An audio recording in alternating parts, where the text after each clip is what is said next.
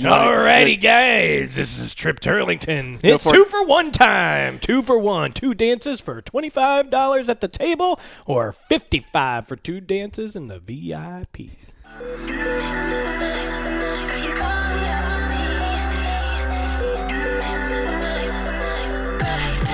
What's up, everybody, and welcome to the Passionate DJ Podcast. I'm your host, David Michael. This is the one and only Trip Turlington. What up? How you doing, my friend? I'm good. It's just been a busy couple of weeks. Yeah. Well, welcome back to the studio, man. It's good to see you. Right. So you've had some fun at work and some fun at home, and it's just been one of those kind of moments where things happen all at once. Yeah. I was like, man, I know how that feels. It does. It all just kind of converged, people may have picked up in the past that I work in IT, so, had a severe outage at work, and then on top of that, it was all happening on the same day that my wife was having some surgery, so, just trying to balance all of that, and we were like, shit. But you got a new toy. Yeah, I was going to say that, so now that everything is kind of leveling out, now I'm close to graduating with my undergrad. And so Gina authorized a family purchase. Thank you, Gina. And as a congratulatory, gift, she let me go and order the Native Instruments S49 Mark II, the complete control. But I was going to do it myself, and I wasn't even going to say anything about the thing, and just, I'll buy it later when I've saved up all my nickels, right? But in true Native Instruments fashion, hey, here's this super limited edition, blah, blah, blah, blah, blah. And I was all like, hook, line, and sinker. They got me. Yeah, that sounds about right. Yeah, so I got the blackout edition. Man. So it's all black keys. Yeah. Like, I know, I don't know what it is. Like, just hearing that, I'm like, okay, they're black keys, like, whatever, right. Gimmicky. But, right. Seeing it, man, that was so... Yeah, I don't know. I was murdered out. Yeah, exactly. Well, because it is the whole thing is that matte, like all the other Native Instruments gear, it's the matte finish everywhere else, but then the FITAR bed keys and all that, and they're all black. And I was the same way. I kept telling myself, like, it's not gonna look the same as it does in all the press releases and all the photoshopped photos. Like, stop working yourself up. But at the same time, I was like, man, but it would look so sweet. Ooh, maybe you could spend a week or two with it and then bring it over to the studio. Yeah. And we'll do a little video on it. Oh, yeah, That'd be yeah. Pretty cool. Yeah, because so far it's really slick. Like, so I'm an Ableton Live user. So what I was able to do, just in the first night was, get it, install it, get it all registered and everything, and then download all of the other packs that come with it, and then go through Ableton Live and then get it all set up in the DAW for the MIDI in, MIDI out, and DAW control, because that's the other thing that's really slick about this thing is it doesn't just control complete control now.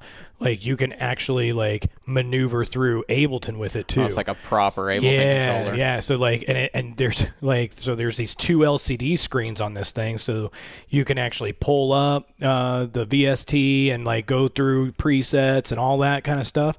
But then you can hit another button, and then it brings up your Ableton Live mixer, and then you can you can sit there and play with the controls in the mixer, and you don't even have to touch your laptop or a mouse or none of that. That's super cool.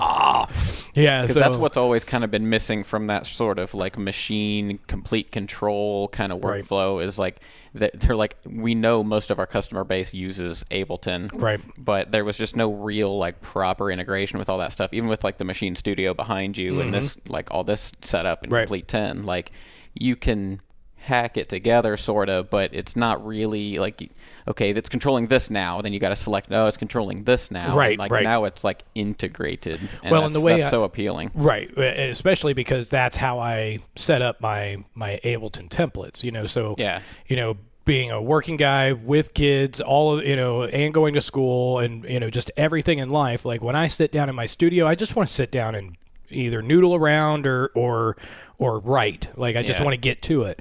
So I've created some pretty elaborate templates, and it's evolved quite a bit over the years. But that's what I was doing last night. Actually, was once I got everything installed, okay, and then figure out how to tweak it, and okay. So then I set up my entire template to include that unit. So now I can so you do like housekeeping shit. Oh yeah. So do you think it, like a lot of times when I get new gear, like that's all the inspiration that I need to work on a new project or something? Like, so have you gotten to that stage yet, or is that next? No, I want to play with it. Yeah, I did a little bit last night. So I fired it up at first because I'm not a piano player. So that was the first thing my wife said was a 49. The 49 key. She goes, "That's big." Like I was like, it ain't the biggest one they make. But I did get the 49 because they didn't make the Mark II in the 25, because when you see the screens and the layout of the buttons and all that stuff, like, and the knobs, there's just not enough room. It'd take that portability away. Right. Or you would just make such a large 25 key that it defeats the purpose. Yeah. So yeah, I went ahead and I did. I threw on what is it called? Serum makes it. You know which one I'm talking about? Cthulhu. Cthulhu. Okay. Yeah, I was thinking of Silence. No, Serum. Serum. Okay. Yeah, Serum is the VST, but I'm not a piano player, so I threw Cthulhu on there, and played around with the different. I don't know if you've ever played with that one. So. It's okay, haters. Send all hate mail to trip at. What Cthulhu is it's a VST, and you can map it to other VSTs. But the value in this thing is that it's got preset chord patterns so you can pick, your key and different pattern libraries and stuff like that, and then you literally just hit one key, another key, another key, another key, and it just plays a whole bunch of different chords. Then you can sit there and play with it until you find a chord progression you like. So you could probably say, like, now I want you to arpeggiate this, or now I want you to play this as a solid chord, or whatever. And there's a bunch of things that do that. Actually, that Native Instruments Complete Control does that too. Yeah, the keyboards have some built-in functionality. Correct. For that. Yeah. And the really cool part, send MIDI. Doing that. And the really cool part about that is that they also have the light guide. So if you're trying to learn scales and chords and all of that kind of stuff, like, it will light up which keys that you should put your actual fingers on. So it acts as an educational tool too. But if all you're trying to do is just bang something out, Cthulhu is really good at it. And then once you find something that you like, and then you put, so like if it's C, D, E, F is the 4 keys that you have to push to get the chord progression you like out of Cthulhu, then you just hit export, and then it will actually generate the MIDI notes for all of those chords. Gotcha. So now you've actually got that, and then you can copy and paste that wherever you need. Yeah, arrange. Exactly. Cool. I've got a few tools like that, Cthulhu, and then I use all the stuff from Mixed In Key now. I was going to say, was it Captain Chords? Captain everything. I feel like they came out with a new. They came out with a bunch recently. of it. Yeah. Captain Chords, Captain Deep, Captain Melody or something, and then now they've got Captain Rhythm that just came out. I just got the email the other day. Yeah, from Yakov. I should look that up. But do they sell them in packages, or is it kind of like a DLC microtransaction model, or how does that? I'm not sure. Full disclosure, I bought Odyssey, and when I bought Mixed In Key, and then after we did an interview with them, then they upgraded my license, and I haven't paid for anything since. Okay, so thank you, Mixed In Key. Hey. So I do use their tool as well. So all of that to say, yes, last night I put Cthulhu on just so I could play, with chords that actually sound decent together. Yeah. I think I even sent you a text and said, man, having all these keys in front of me, now I really want to learn how to actually play. Like I can, noodle around and get, some chords, and I've been doing this long enough that I can do that, but I don't play. So having 49 keys in front of me instead of, because practically the entire time I've ever messed with music, I've never had anything bigger than 25 keys. Yeah. That's all I need to bang out an idea. That's a single hand kind of instrument. Yeah. But, so now having that in front of me, now it's like, oh. So, so far I love it. It sounds awesome, man.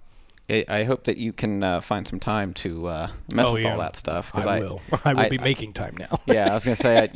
You've been so busy, and I know how it feels to like get a new thing, and then like life happens, and you're like, okay, like I can't justify playing with my new thing, but also can't think about anything else. It's like, your brain starts going crazy, and then, a week later, you're like, Am I allowed to touch it now? Right. There's like a weird guilt thing or something. No doubt. And my wife, the comedian. So last night, once we got the kid in bed, and then I'm going and trying to get everything else around the house picked up. Okay, this or that. Now I can just dedicate some time. I'm going to play with this, and then. She came into the kitchen just as I was finishing up the dishes, and she was all like, "So I think there's like a Dateline on, or I think there's something. Haven't really had we haven't seen that much of each other the last couple of weeks. Would you like to sit and watch a show with me or something?" And I was all like, so I knew what she was doing, so I turned it back around her. Yeah, I would love to. And then she looks back in the studio, looks at me.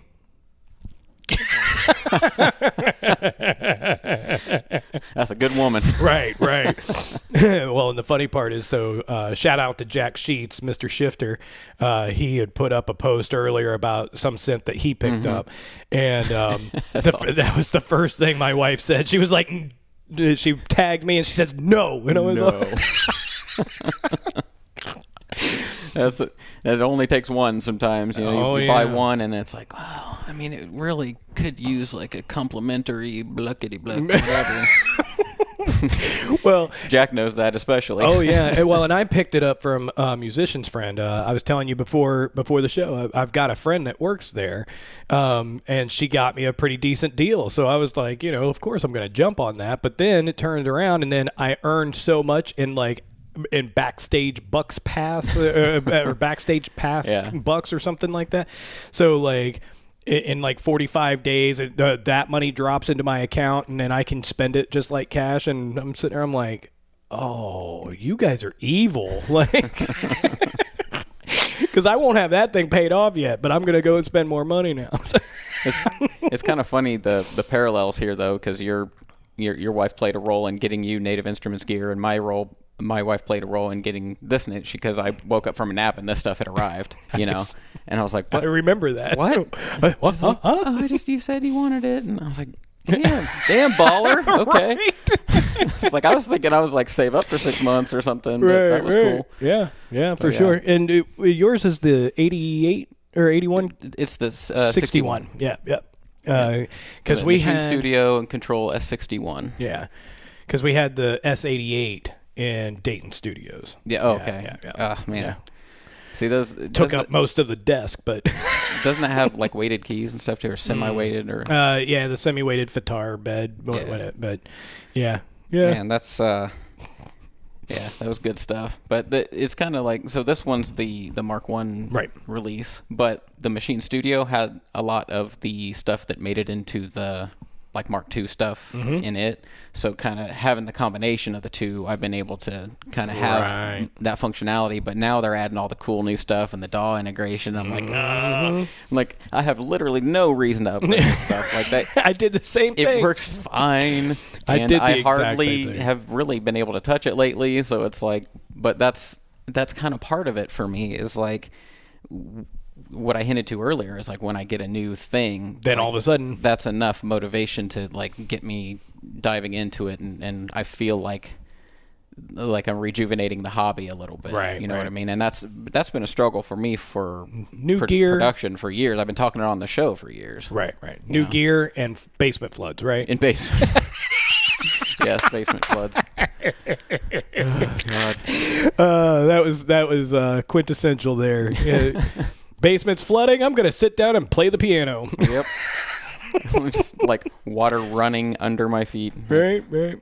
Now, so for those who don't know, I shared a video of me just playing the piano when a lot of the stuff that's in the studio, for those of you watching the YouTube version, used to be in my basement, which flooded. Most of this stuff survived, obviously, but the flooring was trashed and everything. And I just walked in, and I'd spent years slowly building this room, and I just like, Yep. What do you do? Right. So I sat down and I just started playing nothing in particular, just improv, and I recorded it and posted it to Facebook, like trying to make something out of it, But yeah. I mean, So get it where you can. Yeah, exactly. And I'm the same way. A lot of inspiration can come to me just by having something flashy and new in front of me, so that I can kind of play with it. But that's a hard thing to do on a regular basis, right. Because, I mean, it's just kind of pure, feeding the beast, right? And it's just pure cost prohibitive. If I had to buy a toy every time I got or that I lost motivation or lost inspiration, geez, I'd be broke. Yeah. But the good part is this stuff has really good resellability. So like I've already sold my S25. And put that towards, the purchase of this thing. I've got a couple of other pieces that I don't ever touch anymore, so I can get rid of those, and just making sure that I'm keeping my studio as tidy as possible, trying not to be a pack rat, and but then finding that inspiration in something new. Yeah. So I'm finding it a little frustrating because I've kind of had this problem for years with production, but it's kind of creeping into DJing. Oh yeah, big now. time. This, big time. Not able to find the time. Thing. Yeah. For me, I mean, it's the exact same story, except for I don't have anything new to play with. But like, I always stare at my wish list. The Nexus setup, or even now I'm taking bigger and bigger looks at bigger and longer looks at the Denon Prime stuff. Only and not because I think they're going to make everybody change their rider, blah blah blah. None of the marketing hype, but just because feature for feature, and in terms of quality, it's not just comparable, but it surpasses in functionality. So if you can get everything that you get out of a Nexus setup plus save some money and get more stuff that the Nexus setup doesn't do, then it does make me take a longer look at it. Ultimately, I'm a Pioneer fanboy, though. So, like, I'm not a fanboy of their marketing model, but when it comes down to it, like, if I had that kind of money to spend on an all-new DJ setup, I probably would go Nexus 2. But I don't. So what my studio at home, I've got the SZ, the original Gen 1, and a couple of Technic 1200 Mark IIs that I've heavily modified, customized. But that's my setup. The biggest change that I've made lately in the last 6 months to a year is I bought a full license of Rekordbox, because Rekordbox would work with my SZ, but it doesn't work outside on anybody else's gear because I didn't own the license. I only owned the license that went with my SZ. And was it the Oakenfold show? Did it have a role in you kind of wanting to get more Rekordboxy? Am I remembering that correctly, or am I making that up? Kind of. I had been wanting to go more Rekordbox for a while, only because it's more ubiquitous, right? I can go to almost any gig, and there's Pioneer gear there. Like, unless, and if not, then somebody will say, hey, you need to bring your own stuff, or whatever. And so, I mean, I ended up selling my SL1, my SL3. Like, I've sold all of my Serato stuff except for the SZ, and I don't ever take that. That has never left my studio. Yeah. So if the only place that I use Serato is at home, but everywhere else I can use Rekordbox, then what am I doing here? Yeah. Like, what? Why haven't I already made that switch? And again, Jack, Mr. Shifter, he and I, he made the jump long before I did, and I kept pining over it, and it's like, it's $100 and however many dollars without DVS, so like, DVS is extra, so that was always a prohibitive thing for me too, and it was just like, for the half a dozen gigs that I play, like per year, like not so much. Yeah. Ultimately, I want to get into playing again more often to justify that cost. But even DVS, it's just something that I do at home now. Nobody ever has Technics at a gig anymore. Yep. So for me, it's just I finally did make that switch and was able to, okay, I'm all in on Rekordbox now. Now everything's on my thumb drives, and I just go and, it just works. I'm having similar kind of feelings about Traktor for the same exact reasons. Like, I'm only really using Traktor here now, right. Whereas that wasn't always the case before. Like, it used to be that I was always bringing whatever I was playing onto the gig. Right. And now it's to the point where I'm not always doing that. It's usually like, it's actually way easier to just show up with thumb drives or whatever. Yeah. But at the same time, like, I'm kind of a Traktor fanboy. I like Traktor, and it's part of the experience for me is using what I like and all that kind of stuff. And not that I dislike Rekordbox by any means, but I'm like, okay, Traktor makes sense if I start pursuing a slightly different direction, like I've thought about, where I'm like incorporating some more live elements. Maybe I'm like Ableton Link synchronizing it to my machine stuff, or going a little more live direction, adding some keys and whatever to it. Side note, that's actually pretty cool. I've done a little bit of that stuff at home. I've played with it. Yeah. So, yeah, pretty cool stuff. I've not really tried to perform with it. Oh, no. But no, just playing at home. Enough to be like, how easy is this really? Oh, that easy. Like, it just started working, right? So I'm like, okay, then if it does that, and I'm actually bringing a rig, like I'm bringing a keyboard and a Machine Studio and a mixer or something like that, then I'm going to stick with Traktor because it's great for nerdy shit like that. Right. But for the regular DJ gig, it's just kind of a hassle. So now it's like what I end up doing is going into my Traktor stuff that I play at home, and then I export whatever playlist and take that music out, put it in a Rekordbox, and bring that so that I don't risk leaving my $2,000 laptop at the gig or something. Right. And so that's the other side of it too, is that one of the things that I was looking at was like the XDJ, is it RX2 or the one that's all standalone. Now I was looking at that too, because I mean, thankfully, finally things are starting to move to those all-in-one units, and I think a bunch of us have been waiting for that for a long time. But then again, if it's going to be a Pioneer setup, it's all going to be in Rekordbox. There's virtually no difference between that and then my SD with my MacBook. I prepare it, and then I take the thumb drive with me, because I'm not going to take that thing out to a gig. Yeah. So if they've already got Pioneer gear. So it's why spend yourself into a problem where you are losing two channels and yeah, so that's the thing. Like, feature for feature, it seems like a downgrade when you come from the world of, like, even something for me, it was like Control S8, or even before that, Control S4. Right. Okay, Control S4 was like, what, $500 or something, roughly, whatever it was when it came out, and I used that for a million years, and I could do like perfect looping every time without even thinking about it. I didn't even like do any track prep. I just trusted that it was going to work because it did. Right? Like, and like the effects were great, and I liked everything about it, and it was 4 channels, and then they added remix decks and stems and all that stuff, and they gave functionality to the older controllers to do that stuff. Right. And so then I look at something like the RX2, which is great, but I'm like, for me, it doesn't make any sense. Why would I do that? It's like doubling, tripling my price to limit myself. Right.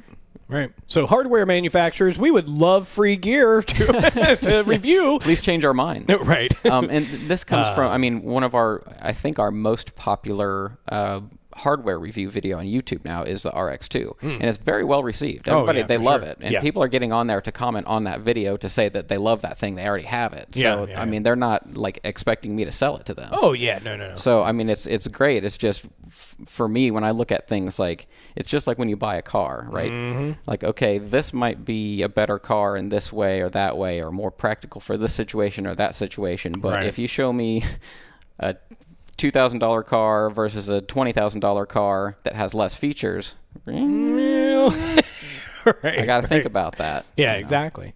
And so all of that, to go back to, motivation in DJing. You know, life happens, and we've covered in the past. You know, we've got some episodes out there where we talk about, you know, busy DJs with day jobs and how do you make time and how and all of that kind of stuff. But you know, I think this is an interesting time to kind of talk about, you know, inspiration and motivation and the loss of it, because it's been a very interesting couple of years for me, you know, so. Okay. Can you hold that thought really quick? Sure. This is right about the halfway mark, so this would be a great time to mention Patreon, and then we can jump straight into that. Cool. Because Patreon is how you can support the Passionate DJ podcast. If you love what we're doing here, you can get access to all our great bonus content, and we've been having a lot of meetings about what kind of additional bonus content we're going to be adding for patrons out there.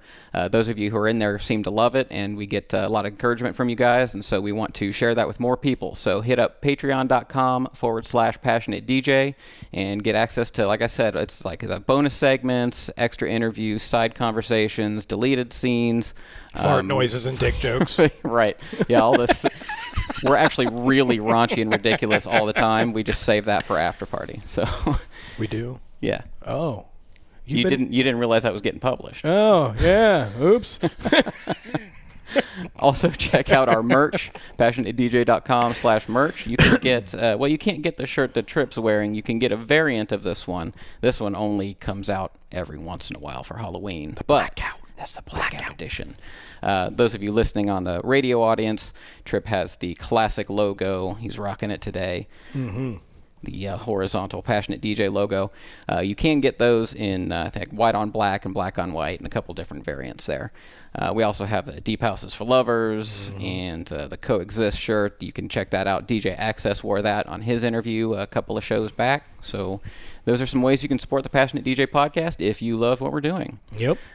So I'm sorry I cut you off. No. What was the last thing that you said? So just saying that, like, this is an interesting time for me, that I'm like, you know, it's been an interesting couple of years, you know, period. I mean, talked about a couple of things that have happened with me over that time, but like especially it feels like over the last year, you know, I'm really hitting school hard to try to finish that. You know, my youngest daughter is 3.5. My oldest daughter is 17, and the one in between them is 14. So it's like, you know, with all of life, you know, right there, it has been increasingly hard to make sure that I can keep my hands on stuff, and that's production and DJing. But like we said before, at least with the production, every so often, you know, if I buy a new toy there, then okay, that at least gets me going again, and you know, get some more juices flowing. With DJing though, it has to be a very deliberate effort, because there's nothing out there that I feel the juice is worth the squeeze. You know, I don't want to spend. I don't have the money to spend on a Nexus 2 setup, which is what I want. But there's nothing else out there that I feel will effectively give me anything that replaces my SZ turntables and laptop. So if there's nothing out there that I can justify buying, then, you know, it can be increasingly hard to take the dust cover off and actually fire that stuff up.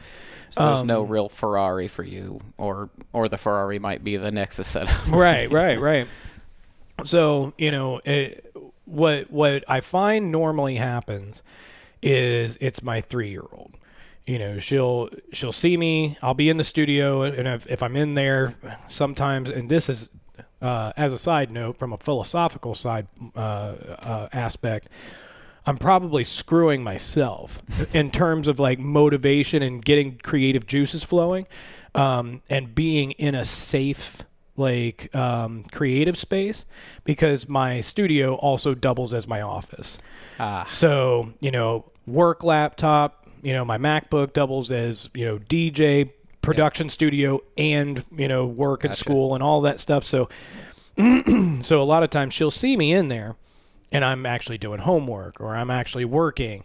But, you know, I've got a micro Korg, and it's got these itty bitty tiny little keys. And I bought it specifically because of the little keys. And it's got a really nasty respace like preset already in it. But Ellie can come in, my 3-year-old, and she's got, you know, little 3-year-old fingers, and so she can come up there, and I've got it on a stand right next to my desk, and she comes up, you know, so nice. She has a blast with it. Put the vocoder on, and she knows to, you know, talk into it as she's pushing the buttons. Okay. Oh yeah, she's getting into it. But, you know, she's also 3, so that lasts all of, I don't know, 7 to 10 minutes. And then bing, and she turns around, and then she wants to go and she wants to play music, because that is actual, like, you know, there's music involved, and it gets loud, and it's fun, and there's a bunch of blinking lights, and she can play with the platters and all of that stuff. Right. So same reason we all got into it. right. So, you know, I'll go get a step stool or whatever, pull it up to it, and let her stand up there and just bang away on it. But then, like, you know, then inside my own head, I'll be all like, you know, that's not why all of this stuff is here. Like, that's a good thing. I want to encourage that for her, but this is my stuff. Like, why am I not playing with it? And everything I keep coming back to is just I don't have the time. But then when I do have the time, I'm either exhausted or I'm distracted or I'm just not feeling that motivation or inspiration. But the craziest part, and people say it and it sounds absolutely ridiculous and it just doesn't make any sense until you are in that headspace, but the only way you can fix it is to just do it. Like that, like there have been I'd say in the last 6 months, I can count on one hand, thinking 3 times. Actually, let's call it a year. Because one time I actually fired up Facebook Live. Like, you know, I don't have any of the attachments. My audio sounded like shit. You know, it just was what it was. But I just, you know, I fired stuff up and went at it. But yeah, 3 to 5 times in the last year. And as daunting as it felt, you know, coming up to it, turning everything on, taking the dust cover off, and, you know, it just even picking the first track. Like, it was just, you know, I haven't touched this stuff in forever. I'm not going to sound good. I'm not going to feel it, like, you know, whatever. Yeah. And just trying to get to that space where, okay, once the first track is on, get through the first mix, and then, okay, well, let's see how the next mix goes, and so on and so forth. And the craziest part is that, like, I'm very particular about how I mix. You know, I'm very much like Tony and some others out there, where I really like seamless mixing. Mm-hmm. I'm not the best at it. Like, I'm not saying that you can listen to my mixes and you don't know when one song ends and the other starts, but there's some aspects to that. There's a particular smoothing that or, you know, a blending style that I have. And if you don't know your tracks, that's a very hard thing to pull off. Right. So what I have found is that, like, once I'm a couple of tracks in and hey, this is just like riding a bike. Like, and then I start feeling it and get my fat rolls going, like, because, you know, like, I'm over 40 now and weight doesn't come off like it used to. But, yeah, you know, just kind of getting it going. And then all of a sudden I find myself in that headspace. And then next thing I know, an hour or an hour and a half has passed by. That's a good point. And then I sit there and I kick myself in the ass. Like, I should have recorded that. Right. Yeah, I get that. So, because I'm the same way. Like, even with sometimes what I'll do is, like, since I do have the same problem where I work in the same area that I'm creative. Yeah. But so that distracts me from both things. Right. So, like, sometimes I'll take a break and I'll just be like, I'm gonna put, like, a record on. I'm just gonna pick something random and get some use out of these damn turntables, right? And I'll slap a record on, and then I'll be like, oh man, I remember this track. This is a great track. And then I'll pick out another one. Like, I'll just beat match this one real quick just for fun. Like, I don't even get my headphones out. I just, like, turn it up a little and do it and listen and beat match it. And then I'm like, all right, maybe I got half an hour. And, like, I find myself mixing. You know what I mean? And it's like, shit, that's all I needed to do was just decide to do it. Right. Instead of sitting here bitching about how I never have time to do it. Right. You know what I mean? Which feels true, but I mean, I'm not just, like, trying to make excuses for not doing it, but you know, and that's the hard thing for me, because I mean, or for you know, a lot of people, I'm sure, Sorry, I keep hitting the thing and act like I've never done this before. So, but for me, it's like there is no one in the world that can look at my schedule and say that is not a true statement. That I just don't have a plethora of time to devote to this stuff, and DJing aside, even in my production life, like in the amount of time that I can find the time to do some stuff, what I end up with is 8, 10, 12, 15, 20 loops. It's all that, endless loop syndrome, where I get a good loop and I feel like that's going to be a great idea. I'll come back to it. But then when I come back, a couple nights later, or 2 weeks later, or 2 months later, it's okay, but I'm not feeling that anymore. So then I start the next one. Gotcha. And there's a whole psychology behind that. There's a bunch of like courseware. There's a bunch of groups. I've mentioned them on the show before. Warp Academy, Academy.fm, Cymatics, IlGates. There's a whole bunch of people out there who dedicate their part of their career to helping producers overcome challenges like that. And they have all broken it down into like a science. Like once you've got a loop, or once you've got that first track on, then that's really all it is it's, okay, this is what I'm doing right now. And just, okay, that's what I'm doing. And then you just do it. For the production side, it's, okay, I've got a loop. Well, now let's turn it into a song. So instead of an 8-bar loop, you just literally take it and copy it for 6 minutes, and then go back through and then refine it down. And then once you see a structure, then it changes your mentality, because once you see that structure, oh, well, this is an intro. I don't need this, or this. And then, oh, this is the build-up. I don't need all of these things, but I am going to need this riser, breakdown and drops and all that stuff. Like, you start thinking about it in terms of a song, not a loop. Right. So going back to DJing, though, same kind of concept. Like, it's one of those things where I'm thinking, man, the concept of recording a mix is so freaking daunting. And then, like, because I put so much stuff, I don't just grab 10, 12, 15 tracks and then just start mixing. Like, if I'm going to put out a mix, if I'm going to put out a mix, it's not because I just hit record. I'm not saying that there's anything wrong with that, because there are lots of people who do it and they come out great, and that's how some people just flow. That's not my flow. When I play a show, there's a little bit of pre-work, there's a little bit of, mental, preparation and stuff that goes into it. But for the most part, once I'm up on a stage, aside from maybe a mix or two, I'm pretty much winging it out of some selected crates, for the night. But if I'm going to put out a mix and I'm going to put my name on it and I'm going to say, I recorded this at this time of my life and career, and I'm putting it out for a demo purpose. So if, by chance, a Tony DeSero or, any large promoter is going to hear that, this is going to be representative of who I am on their decks. Right. And, so I don't take stuff like that very lightly. And then as an artist, I like to think about stuff, like, what's a theme? Even if it's the most subtle, ridiculous theme that nobody else is going to pick up on at all. Like, at all. Like, yeah. No, I totally get it, because it gives you like a framework to build around. Like, it gives the mix a sense of purpose while you're creating it. Right. So, like, I've done it, just having a focus. Like, I'm going to create a mix that blah blah blah.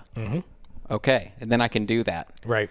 And that's one thing is like, that I've said before. I think this is, again, a blessing and a curse, is that when I'm feeling this way, a lot of times what I do is I'm like, I need a project. Like, I'm not just gonna DJ more. I need to, like, create a blah blah blah which blah blah blah. Like, I need to play at this place and this place, or I need to create a mix, or I need to create a series or something. I have some focus, right? So, but then me saying that is also kind of like giving myself permission to continue not doing the little shit in between, right? Exactly. Well, because I mean, that's the hardest thing for me, is that I think about things like like the Oakenfold show. Like, I look at my equipment and I psych myself out, because I'll tell myself I should not be just firing it up to play around. If I'm going to fire that thing up, I need to go and record that mix because people are asking for it. Right. But if I don't have the time, energy, or I'm not in the mental space to go back through my history and put everything in order and then run through it a couple of times to make sure that I do it right, or do it as close to live show as it was, then that's just too much work. Yeah. And it's so then I psych myself out. If that's too much work, but I can't not do that, then you can't turn it on and just play a few tracks either. Like, it's just one of those things where, like, I know I'm totally in my own head, and I'm sure I'm not the only one that does that. No, because I'm sure there's other people out there going, "What in the is he talking about? Just turn it on and play." Right. Yeah, I don't know if it's like a weird form of anxiety or what it is, but it's definitely a hold up, and I know that we're not the only ones, because so over here you'll see there's a stack of vinyl records here. Oh, nice. These are ones that our friend Tommy from the Bedrock episode. Yeah, I see Vinyl Groover already. Yeah. Okay. He picked these out because he's working on a mix. I talked him into it. Oh, nice. Because he's kind of the same way, except for he doesn't like immerse himself in DJ culture every week like we do. Right.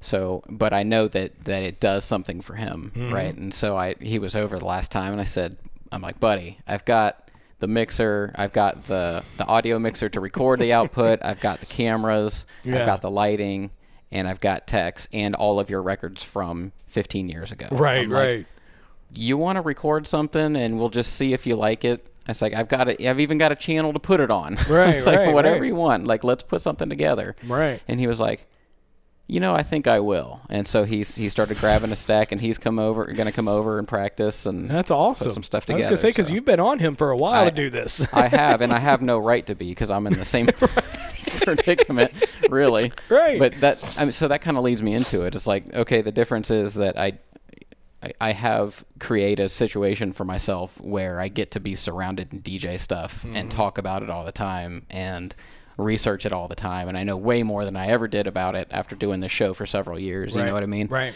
And so it's cool because I'm involved in it all the time. But so if I'm sitting in a room and it's off camera, and I know they can't see it, but on that whiteboard over there is a bunch of shit I got to do. Oh, right. Right. There's a mind map that says Passionate DJ, and it just branches out into a billion different directions. Yeah. And that's not even the to-do list. That's like just getting my mind organized so I can create the to-do lists that will follow. Right. So I look at something like that, and it's like, okay, if I'm going to do DJ related stuff, should I go play some records, or should I create a piece of content about DJing? Right. Which is what I also like doing. And it's like, okay, I feel like I'm kind of like constantly behind on, like the content creation thing is brutal. If you've never tried to be, a YouTuber or something like that, I mean, YouTube thrives on constant delivery of content. Yeah. You just got to keep spitting it out there, and it's got to be great. Well, and that's the only. It's brutal. I fully believe that that's the only way that we grew as much as we did organically was by really locking ourselves down and doing weekly. I almost said deployments. But I mean, that's essentially what it is. Right? But by releasing weekly content like that, keeps everybody engaged and involved. But to that point, I mean, since I have taken, kind of a step back, I don't know if our more seasoned veteran listeners have noticed or whatnot. I've received a couple of messages, so I miss you guys too. But since doing that, like I know that how much all of that actually entails. So yeah, it's not a it's not for the faint of heart, I suppose. Yeah, and it's because it can become all-consuming, and no matter how much you love something, it's a very different thing to just DJ every week because you love it, and then to talk about it and then try to, make it your thing, like, and build a business around it and build a brand around it and all of that. That's the key right there, because like I also don't really want to complain about it. Right. Right. You know what I mean? It's like, oh, poor David and his first world problems. He's crying over his YouTube channel and his expensive DJ gear. Yeah, it's a very millennial problem. Yeah, so it's like, it's not like I hate doing it. Like, I love this shit. Like, it's but it is. But there's work. a guilt factor when I stop doing it. Right. And then it becomes close to an obsession, and then it becomes hard to. Then that's where the guilt comes in. It's like, oh, I feel guilty for not spending time with my wife, or not guilty for working on my other business, or for not spending time at the decks. And living in guilt sucks. Oh yeah, and I because we know each other so well, I know that Stacy is very much like Gina in that they at least understand that about us. And absolutely. You got to have that creative space, like when Gina and I first moved in together, and okay, so this room right here will be my studio, right? Wait, what? But it wasn't much of a conversation. It was, oh yeah, he's going to need that space, to do that thing. I said, I need a room and a garage. Right? You can have the rest of the house. Do whatever you want to the rest. It was exactly what I said. So, a new place for my car, place for my toys. Yep, exactly. So, but so I think for me, like that's the big thing. In lieu of having an unlimited bank account that I can just go buy any and every toy to, to trigger some sort of inspiration or motivation. That's the big thing, is that, having that support from my family and from friends to keep pushing me, even though, I may just not have the time to devote like I would like to, but at least having that constant, hey, maybe you should go do that, or maybe you should play around a little bit. It doesn't have to be about this thing that you have, preordained or pigeoned your hole with, like... That's almost a throwback at this point. Right? That's been a while since you said that. Exactly. Callbacks, man. Gotta do them. It's a classic comedian move. Yeah, exactly. Anyway, but that you've kind of just wrapped your own mind around, and if you hold on to those things, it's like an anchor. Yeah. And if the anchor is down, the ship doesn't go anywhere. So it's trying to find and identify, why is it that I'm not doing that thing? And if that reason is a real reason, then okay. Like, what can I do to overcome that challenge? Otherwise, I need to be more cognizant for myself and just say, just stop it. Just, okay, if you're not feeling that thing, then you're not feeling that thing. There's not people... dying in third world countries, because you're not making this mix. You as a creative person, as an artist, if you try to force the whole thing through perfection in your own mind, it's not ever going to be what you wanted it to be, and you're not going to feel it, and it's going to be a painful process. Whereas if you can get yourself out of that mind space and just approach it and just see what happens, force yourself to at least turn it on and play with it. If you're still not feeling it after a track or two, okay, great, you're not feeling it.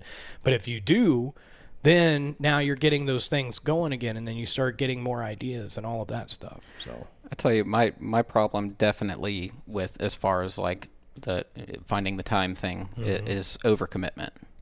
Is my problem. I straight up like. You think? Wish you guys could see this thing. Yeah. Well, see, so the whiteboard you're looking at is split in two, and on the right side is Passionate DJ. On the left is Dayton Home Team, which is our realty company. So Dayton Home Team, if you're looking to buy or sell in Ohio, but that's a shameless plug. Right. So it's divided into two now. And it's what, 30 by 30?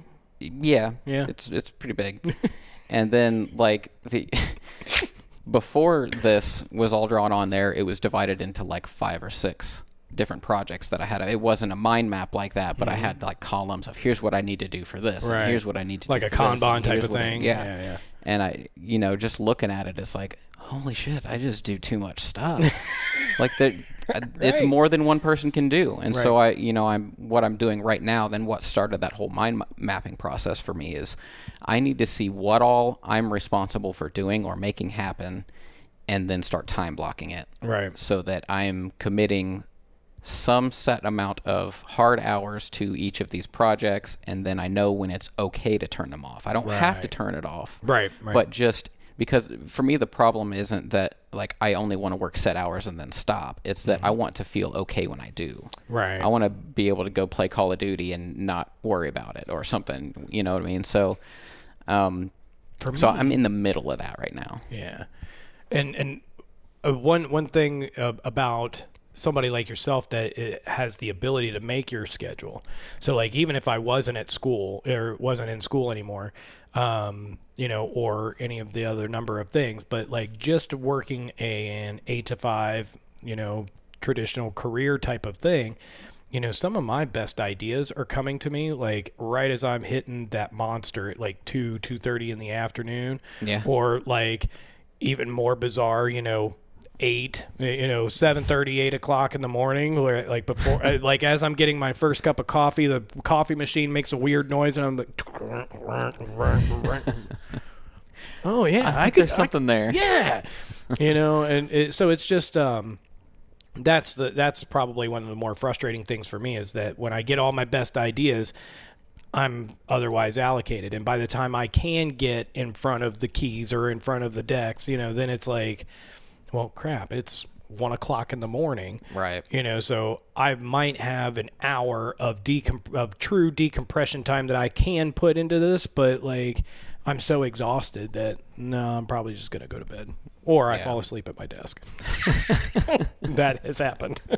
I don't think I ever did that. I did back when I was doing the more traditional 8 to 5 type thing. Mm-hmm. Found myself taking car naps. At lunchtime? Because, you got to realize that Passionate DJ was being conceptualized while I still had a job. My other business, my retail business, was also being started at the end of that job. And so the only way you can do that is sleep less. Right. It's just the only way it works. I think there's a song about that. Ain't no rest for the wicked. That's right. So I found my nap at lunchtime, I did have my my old Firebird that I had before my current toy out there, but it had T-tops, and so a spring day like today, I would just take the tops off and just drool on yourself. Yeah. Catch some flies. Well, I think that it seems silly to me, like when I really think about it, that we spend, or at least that I spend so much time like wondering why I'm not spending more time doing DJ stuff. Like when I live in this room basically. Right. And for us to all be doing that seems silly to me. So I feel like we should be like doing that more and like getting together and like helping each other with this problem. Yep. Agreed. You and me, and also Mo and Tony, and kind of our extended network, and just getting people over here to do that, because like it doesn't have to be for any reason other than to do it. Right. You know what I mean? Right. But we could also record some cool stuff, and I told Tommy, I said, if you're okay with it, I'll set up all the cameras, I'll take cool shots, I'll edit you together, cool, like we're making a promo, but we'll just do it because it's like reliving your glory days or whatever you want to do. You know? And he's like, that sounds pretty cool. Yeah. I mean, we could always hit the local strip club and just have a bunch of girls, do like a booby boiler room or something. Like there you go. Wouldn't be the first time. Right. I mean, I didn't think we were allowed to talk about that one. Anyway, but now you know what after party is. All right. I guess we can wrap up there. That's a pretty good ending. I think so. Thanks for hanging out, man. No, thanks for having me back. You're welcome to hang as long as you want, and mix some tunes if you want. And thank you all for listening, and we'll see you next week. This has been the Passionate DJ Podcast. Keep on spinning. Easy.